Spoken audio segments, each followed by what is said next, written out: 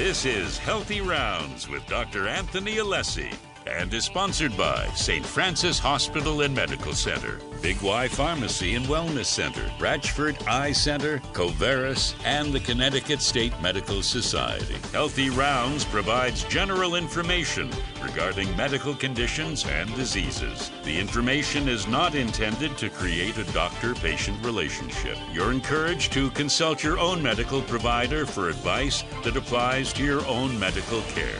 And now, Dr. Anthony Alessi on WTIC News Talk 1080 and WTIC.com. Welcome to Healthy Rounds, the show that provides you with up-to-date medical information, and we answer all of your health questions. I'm your host, Dr. Anthony Alessi, and it's great to be with you today. And our guest in the studio today is going to be Dr. Kevin Felice. Dr. Felice has been on before, and he is the chief of the Department of Neuromuscular Medicine at the Hospital for Special Care. He's a director of the Neuromuscular Center. And we want to talk to him. A lot has been in the press lately about neuromuscular disease. We have heard a lot about new treatments for Lou Gehrig's disease that we want to talk to him about. And we want to talk to him a little bit about the story of Charlie Gard, who is in the press, who has a mitochondrial disease, and often that affects the neuromuscular system. So we're going to chat with Dr. Felice about that, and obviously we're going to take all of your questions.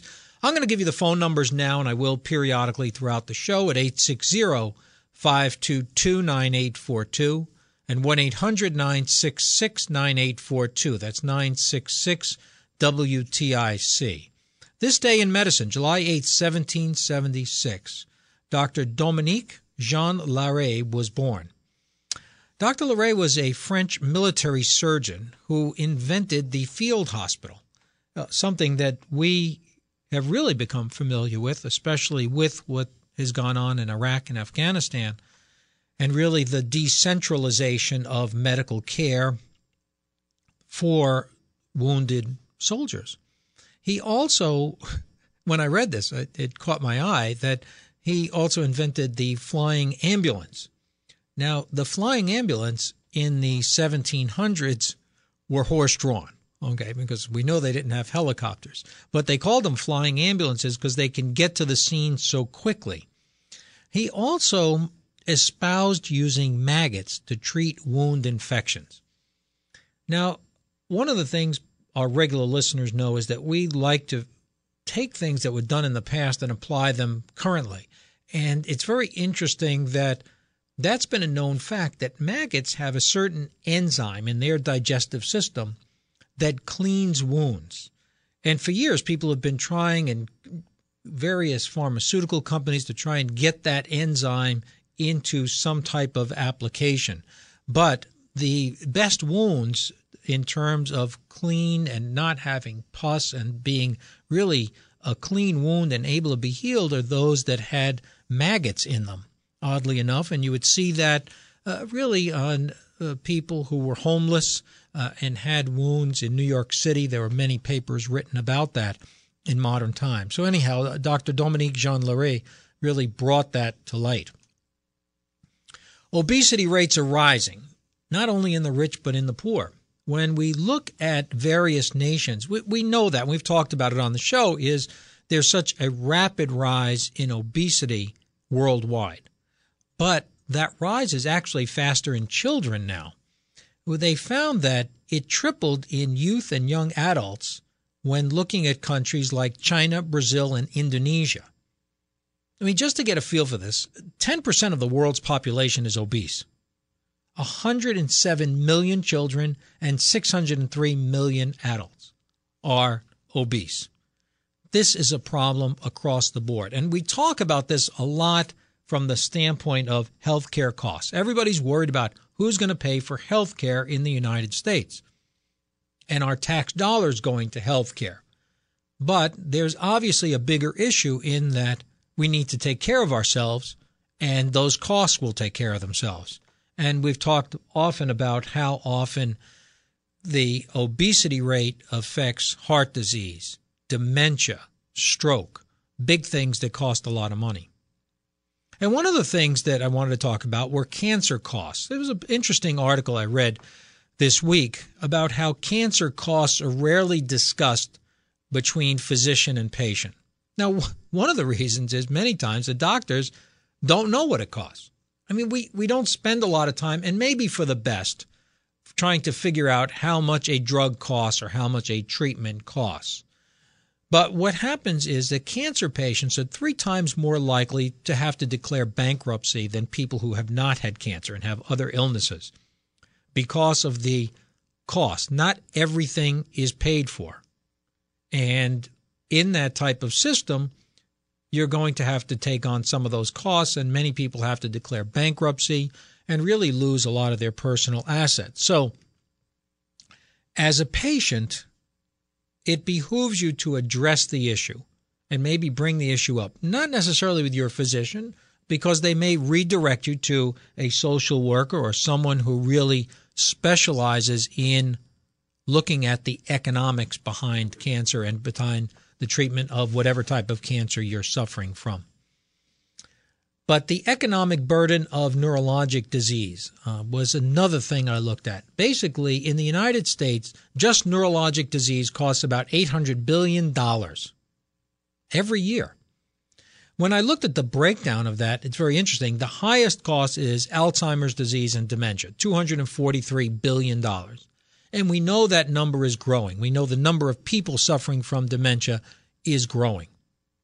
Low back pain is $177 billion to the United States in annual costs. Stroke, $110 billion. Traumatic brain injury, $86 billion. And migraine headache, $78 billion. And some of those conditions, you might say, well, geez, migraine, you don't require hospitalization, but so many people are unable to go to work. And that's part of the economic burden that gets added in. And migraine is among the biggest causes of that with lost work. So everybody's been reading a lot about Charlie Gard. Charlie Gard is a soon-to-be 11-month-old child in England who has a rare mitochondrial disease. This has raised a lot of questions of medical ethics, and obviously politicians are weighing in. Religious leaders are weighing in terms of our Holy Father.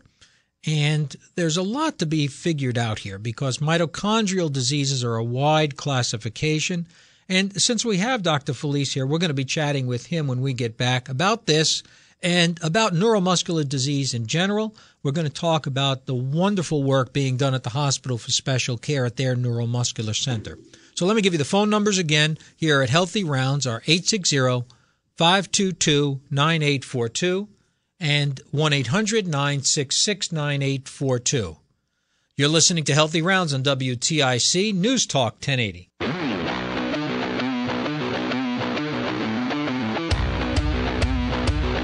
We're back on Healthy Rounds.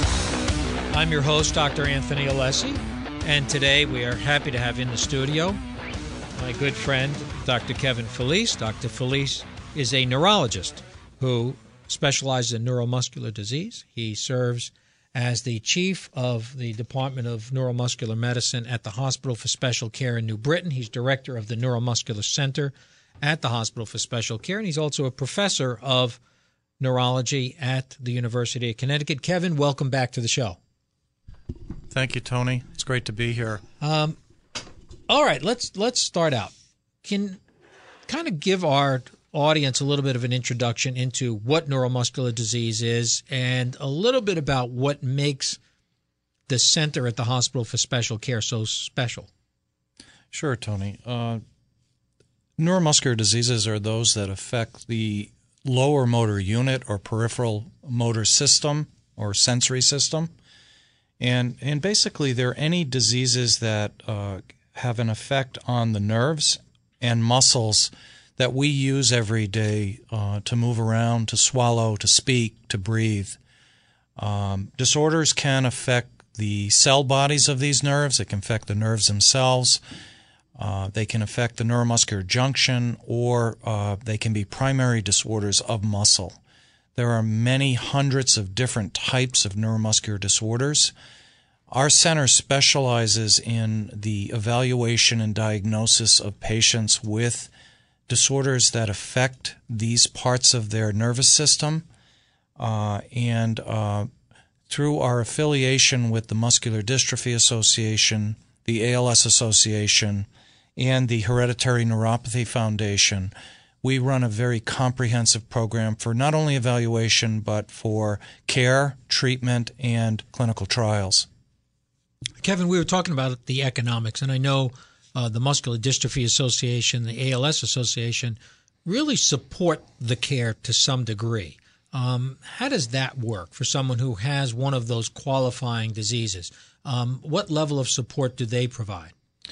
Well, MDA has been doing this for many years, Tony, and they certify approximately 150 centers in the United States. When I say certify, they choose centers that are devoted and have expertise not only in diagnosis and caring, but also in research and clinical trials. They really try to establish centers of excellence where all of the centers are practicing very high quality evidence-based medicine to care for patients in a coordinated manner so that patients in Los Angeles are getting the same care that patients in Boston and Hartford are. And we kind of work together as a network in that regard. Do they provide funds for these patients? They do, Tony. They provide funds mostly to the institutions to help defray the incredible cost of caring for patients. Many of the services, Tony, that we provide, for instance, respiratory therapy, social work, dietitian, do not receive reimbursement from health insurers, and yet these are required services for a multidisciplinary clinic and for patients with these disorders. So yes, they help in that regard. They help defray the salary cost for having these services on hand for patients. Yeah, I always find that interesting that those are not paid for by insurance companies, yet they're crucial, especially the respiratory component. So it's got to be a big piece of the care that ALS and MDA are paying for. Absolutely, Tony, and the social work. I mean, the fact that we have a social worker working with all our patients is a gift, really, and that's because of MDA and the ALS Association's help. Without that, we would not be able to justify, financially to pay for these services. So they've been a tremendous help to us. I think we'll take the first call. We have Dan on the line. Dan is on the line and wants to talk a little bit about post-polio. Is he? Let's see if we got him. If for some reason it's not picking up.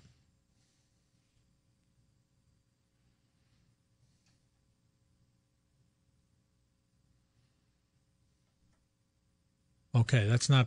For some reason, it's not picking up in here. So anyhow, he wanted to talk a little bit about post-polio. So why don't we talk a little bit about post-polio? Post-polio syndrome, something we started seeing after people had polio, and it was felt that it might be new weakness in people who had polio, but really hasn't been. We don't see that many patients with it anymore. No, I mean, each year that goes by, Tony, we see fewer and fewer patients just because the last epidemic was in the 1950s, and most of those patients that survived, whether or not they were left with any weakness, they're fewer and fewer each year, just based on longevity. However, post-polio syndrome still affects patients that have had polio, and it can be very disturbing.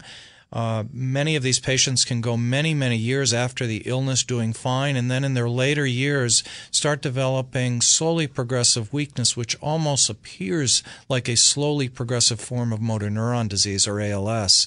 But in fact, it is what we call post-polio syndrome or progressive muscular atrophy. One of the things I guess we always hear about is fundraising. And how does all the fundraising work? I know recently you've been the beneficiary of the Travelers Tournament, things like that. How does that help overall, and how does that all carried out? Well, the Travelers have been extremely helpful and generous to us through their through being a beneficiary of the tournament. We recently finished a very exciting tournament. And this all began for us last year with our meeting Mr. Jay Fishman, who was the former CEO of Travelers, who unfortunately passed 2 weeks after the tournament last year, dying of complications of amyotrophic lateral sclerosis. He was instrumental in meeting us and promoting our cause. Tony, each year we care for 250 patients with Lou Gehrig's disease. We estimate there are approximately 300 in the state, so we're a very high-impact center. Mr. Fishman realized that when he met us last year and decided that he was going to use the Travelers' donations made through the tournament to help us with our clinic, with our services, and help raise awareness of ALS. We're very, very fortunate to be associated with the Travelers organization. Quick question. So we talked a little bit before our interview about mitochondrial disease and the story of Charlie Gard, where there's this debate over and argument over whether or not his respirator should be disconnected. Can you talk a little bit about mitochondrial disease and how that affects the neuromuscular system? Sure, Tony. Fortunately, mitochondrial diseases are rare. They can present in infant, childhood, or adulthood. I'll take you back to Bio 101 for all of you that took the course. Mitochondria are organelles in each cell of our body, except red blood cells, if you remember, and they have their own ATP and they have their own DNA, and they produce approximately 37 genes out of our 30,000 genes. So it's an independent kind of organelle that functions to produce energy. You remember it called the powerhouse of the cell, and many organs that require large amounts of energy require this organelle, including brain and muscle, and therefore any defect in this mitochondria or this organelle can cause massive changes in brain function and muscle function, and certainly contributing to what we hear about this infant with mitochondrial myopathy. Is there a treatment for it? I mean, they're talking about experimental treatments. How would you replace that? Tony, I'm not privy with the experimental treatments that they're mentioning. There are certain cocktails that can be used to promote mitochondrial function, coenzyme QA, L-carnitine, other types of medications and supplements which seem to improve mitochondrial function. Unfortunately, there have been no true evidence-based clinical trials showing improvement in clinical brain or muscle function with these agents. Well, it sounds like it's still an area that needs a lot of research. We're going to be taking a short break. I'm going to give you the phone numbers again, 860-522-9842 and 1-800-966-9842. You're listening to Healthy Rounds on WTIC News Talk 1080. Look at this photograph. Every time I do it makes me laugh. That was Nickelback in the background. So everyone should know that Nickelback, the band Nickelback, will be at Mohegan Sun on July 13th. That's coming up this week. And Ed Sheeran is coming. Now, that's going to be 2 nights at the arena at Mohegan Sun, where you see so many great performances. I know they have Lady Gaga coming up, Katy Perry, so a lot of big names at the Mohegan Sun. So if you get a chance, get over there. The slots are hot. Everybody tells me they're all making money on that. So just head over to Mohegan Sun and have an enjoyable time. Today my guest is Dr. Kevin Felice, who's the chief of the Department of Neuromuscular Medicine and a professor of neurology at the University of Connecticut. We've figured out how to work the phones here, so we're going to try and get Dan, who has been very patient. Dan, welcome to the show. Hey, Dr. Alessi, hi. All right, pretty good. So you have a question for Dr. Felice? I had polio in '48, and I'm 70 years old now, and I've been experiencing the post-polio, probably started 25 years ago. But I was wondering, is there any medications to slow the progression? Has anything like that been developed or to, help in any way, or is it no therapies or treatments? Well, I think you raised an interesting question of progression. I mean, progression is age, isn't it, Kevin? I mean, really, you've done well, Dan. Okay, Yeah. You're 78, so let's go with that one. Kevin, your thoughts? Yeah, I mean, to answer your question simply, no, there's nothing that we know of that slows the progression of post-polio syndrome or progressive muscular atrophy. And it is what people believe to be an age-related disorder in patients with previous either paralytic or non-paralytic polio, in which there was originally a loss of motor cells. The existing motor cells in the spinal cord had to take over the function, so to speak, of the ones that were lost, and they seem to function well for a period of years until patients get older, and then they become so-called stressed, and they don't function as well as far as innervating muscle fibers or supporting muscle fibers, and therefore there's a slow progression of weakness in patients who had previously had polio, and that's the theory behind the disorder. Unfortunately, we don't know how to stop that from happening. Dan, thank you for the call. Okay, We thank appreciate you. it. Next call is Bernie from Wethersfield. Bernie, you have a question. Yes, I had polio in 1944, and I was completely paralyzed, and I came back somewhat, and now I'm 84, and the past maybe 10 years I've been growing weaker and weaker, and now it's almost I can't hardly walk. What my question is there anything I can do to help myself? The doctor, I have heart trouble too, and I take these pills, the statins or whatever they call them. Yeah. And when I started taking them, when I had my first heart attack, I started getting weaker when I took them. I was wondering if all these pills that I take for heart trouble can be part of it. All right, I'm going to hang up on you, and then we're going to answer your question. Thanks for calling, Bernie. Yeah, that's a great question. And one could look at your case and say, well, it sounds like a case of post-polio, but I would make sure that you get a neurologic evaluation and ensure that there's not something else going on in addition to maybe developing some weakness from previous polio.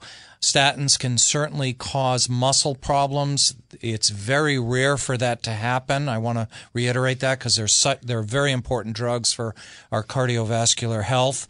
However, they can, in some cases, cause neuromuscular problems, and the best doctor to evaluate that would be a neurologist. So please get a neurologic evaluation. Kevin, let's move on. Lou Gehrig's disease, ALS. It's interesting that it's become so synonymous with Lou Gehrig's disease. Somebody stopped me the other day and asked me, they said, did they name it Lou Gehrig's disease because they didn't know what it was till Lou Gehrig had it? And I had to explain to them that no, they knew it was amyotrophic lateral sclerosis that he had, but he's become so synonymous with the illness. Can we talk a little bit about that? And especially, I want to get into this exciting new treatment for ALS. Sure, Tony. As you know, about 4 to 6 weeks ago, the FDA approved only the second medication ever FDA approved for amyotrophic lateral sclerosis. The first one was in 1995 called Riluzole, which is a glutamate blocker, and we've gone since that time with not a second medication despite 20 to 30 very, very important clinical trials that have occurred during that time frame. So recently a medication called Edaravone, it's an IV medication, was approved by the FDA after being studied in 2 large phase 3 trials in Japan. It was approved, and this medication will be available to patients with ALS in late August, early September. So let's talk about it. What are our expectations with the drug? Tony, I can only tell you what the phase 3 trial results were. First of all, the drug has only been studied in Japan. It's kind of interesting that the FDA approved a medication that was not studied in the United States. There are many researchers in the United States that did not feel that was going to happen, but in fact it did. The pivotal study, which took place in 2011 to 2014, included over 130 Japanese patients with early onset ALS and very good breathing capacities. So they were early in the course of their disease. After 6 months of treatment with this IV medication, which, by the way, logistically is very difficult, and we could talk about that, patients who were on medication had a slower rate of progression using a functional rating scale called the ALSFRS. They had a slower rate of progression compared to patients taking placebo. And it was significant, Tony, and based on that information, the FDA approved the medication, and as I said, it will be available to patients with ALS soon. Well, let me ask you the question. You raised the issue that these are all patients who had early symptoms of ALS. Are we going to restrict the use to people who have early ALS, or is it going to be applicable to those who have more advanced disease? The FDA has approved it for all patients with ALS, and we will be prescribing it for any patient with ALS who does not have an allergy to the medication and who desires to be on it. Yes, we will be for all ALS patients, Tony. Kevin, so you will be a center that has this available and able to administer it? Because it's not that easy, right? Right. The problem with the drug is it's given as an IV. It's fairly safe. It's been studied in Japan for many years. It was used as a post-stroke treatment. It's an antioxidant. It's believed to reduce free radical toxicity. And so it has a very good safety profile. The problem is logistically, it has to be given at an IV infusion center. It has to be given half of the month, so patients have to come into the infusion center 10 to 14 days out of each month and get a 1-hour infusion. They're not admitted to the hospital. They're not admitted to the infusion center. They basically come in for that 1 hour and then go home, and then they come in the next day. And they do this for the rest of their life. And so logistically it's going to be difficult because, as you know, Tony, ALS is a debilitating condition, and many patients are wheelchair dependent or are dependent on some type of walking device and certainly on other people for their care. So we're not sure how it's all going to shake out, but we're going to try our hardest to get patients on this medication. Kevin, it sounds at least hopeful for an illness that we've had no hope for a very long period of time. For people to get in touch, now if people are hearing this and they want to tell their friends about it, the best phone number for contact with you and the folks at the hospital for special care? Sure. We fortunately take care of many people in the state of Connecticut with ALS. However, you can certainly contact the ALS Association of Connecticut, and I don't have their number right on me. However, you can get that online, and you can certainly call my assistant Sharon at 860-612-6305. She will have information for you as well. We will be registering patients within the next few weeks and getting them going through the insurance paperwork. We have not heard from Medicare or insurers about whether it will be covered or how much will be covered. We're hopeful. We're hopeful that it will be covered, but we still do not have that information yet.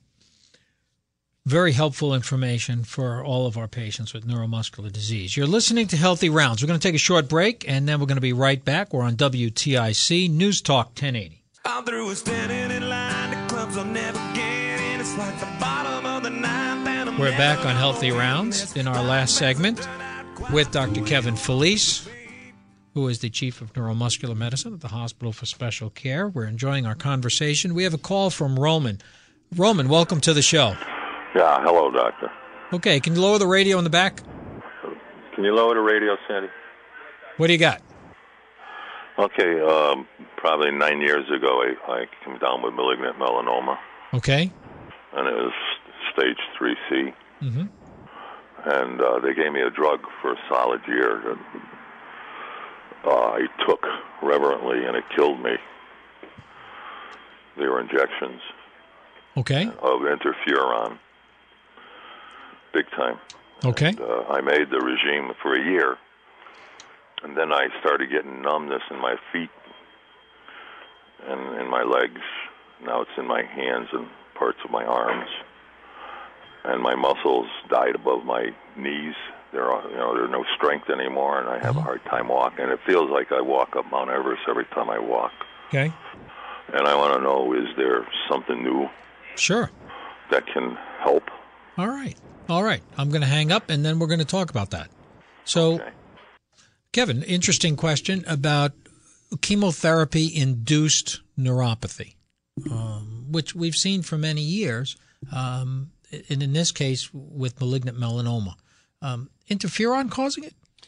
There have been some cases of interferon associated with autoimmune, CIDP-like neuropathies, and in this particular case, I'm not sure what the timing is in regards to the interferon and the patient's neuropathy, and whether this is perineoplastic, indirectly related to the cancer, related to something else, related to another chemotherapy agent, or certainly some other cause of neuropathy. And I in cases like this, certainly I would really recommend strongly that a patient be evaluated by a neuromuscular specialist and go through the testing and make sure that it's not, first of all, something treatable. Some of the inflammatory disorders are treatable disorders. That's important. And two, to identify the etiology. It may be that it was to do with chemotherapy or an effect of the cancer, but there are many, many causes of neuropathy, and so really a good neuromuscular evaluation is recommended. Chemotherapy-induced neuropathies. We've seen them from vincristine, adriamycins, cisplatin. Typically get better after they're off the chemotherapy in general? They typically do, Tony. It depends how severe the neuropathy is. Certainly, if it is quite severe, patients may have some improvement, but will be left with some residual weakness and numbness, especially in their hands or feet. But you're correct. I mean, for the most part, after the chemotherapy, patients do improve. I've had a few recent patients with Charcot-Marie-Tooth disease, an inherited neuropathy, that have had to undergo chemotherapy. So, I've been in consultation with their oncologist about what would be the best chemotherapy, and that's been a good discussion, because certain chemotherapies are very, very toxic to the peripheral nervous system, and they should be avoided, especially in people with hereditary neuropathies. And so that's another topic that's important. Okay, treatment for neuropathy. Got any tricks up your sleeve these days? Well, first and foremost, establishing the cause of Sure. the neuropathy, and that's extremely important, mainly because if the neuropathy is due to something you're doing, or it is due to some type of medical problem that you have, it should be identified, because that medical problem may be amenable to treatment. The medication may be causing it, and removal of that medication may be helpful. So really, a very good history, physical, laboratory analysis, EMG, extremely important. The neuropathies that are treatable are the inflammatory neuropathies. As you know, Tony, chronic inflammatory demyelinating polyneuropathy, or CIDP. We always try to, look for that early on, because those patients respond to immunotherapy, prednisone, IV immunoglobulin, other medications. Unfortunately, Tony, about 20% of people, despite a very, very intense workup for neuropathy, will still have a neuropathy of unclear etiology. And in those cases, we treat the symptoms. There are medications for neuropathic pain that we use that are very, very helpful. medications. We could talk about medications. I'm still using amitriptyline, gabapentin, some nortriptyline, occasionally Lyrica. Any other tricks? And the topicals. Do you find the topical? I'm still using topicals in some folks. What are you using? Capsaicin or some of the compounded ones. Are you using anything different? I've had plus or minus success with topicals. I mean, recently I've had patients tell me that Aspercreme with lidocaine, which they can get over the counter, is helpful. And it's a fairly inexpensive over-the-counter treatment, which I have patients try first, especially if they don't want to take a systemic medication. But I'm like you, Tony. I start with low-dose medications that have a good safety profile. Amitriptyline is, in my opinion, a very good medication for neuropathy pain. Gabapentin is very good. It has its safety profile is very acceptable. Some of the newer meds, Lyrica, Cymbalta, are helpful. I usually use them later on in the course if I can't find one of the old standbys. If they don't work, I'll go to a more expensive or a newer medication. Diabetic neuropathy, probably the biggest cause of neuropathy that we see. We tell patients, get control of your blood sugars, but often we see people who have excellent control of their blood sugars. They are not obese. What do you tell those patients? And I'm sure there are many listeners who are in that situation, who have diabetes and really take good care of themselves, but still have the neuropathy. What do you offer? Tony, I mean, most of those cases end up being painful sensory neuropathies, and I think the medications that we use for neuropathic pain, whether you're using a topical or a FDA-approved medication that they can take at nighttime, they can be very, very effective. And, there's not much you can tell a patient with a diabetic sensory neuropathy who has good weight control, good glucose control. I mean, they're doing everything right. It's some type of metabolic derangement that occurs in these patients because of the diabetes, even though the diabetes is under fairly good control. So in those cases, we treat the pain symptoms, basically. Sounds great. I mean, if we could make some progress with that, because it affects so many of our patients. Kevin, I want to take time to thank you again for spending time with us today, and really everything you do for our patients with Lou Gehrig's disease and other neuromuscular diseases, and your whole team at the Hospital for Special Care. Thanks again for your time. Thank you, Tony. Next week on Healthy Rounds, I'm going to be gone. Actually, I'm going to be at the annual concussion meeting. It's a national meeting I was invited to in Jacksonville, Florida, which always tells you something when a meeting is in Jacksonville, Florida in July. So it will be hot, but I will be down there giving some lectures. Many thanks today to our studio producer. Joe's been on the board sitting in for Mike Ulko. Jeff Chandler is in charge of sales and marketing for Healthy Rounds. Next up on WTIC is Garden Talk with Len. Please remember to help save lives. You can do that today by going to registerme.org so that you can become an organ, eye, and tissue donor. Until next week, please stay healthy. This has been Healthy Rounds with Dr. Anthony Alessi and is sponsored by St. Francis Hospital and Medical Center, Big Y Pharmacy and Wellness Center, Ratchford Eye Center, Coveris, and the Connecticut State Medical Society. Be sure to tune in next Saturday morning at 11 for more Healthy Rounds on WTIC, News Talk 1080, and WTIC.com.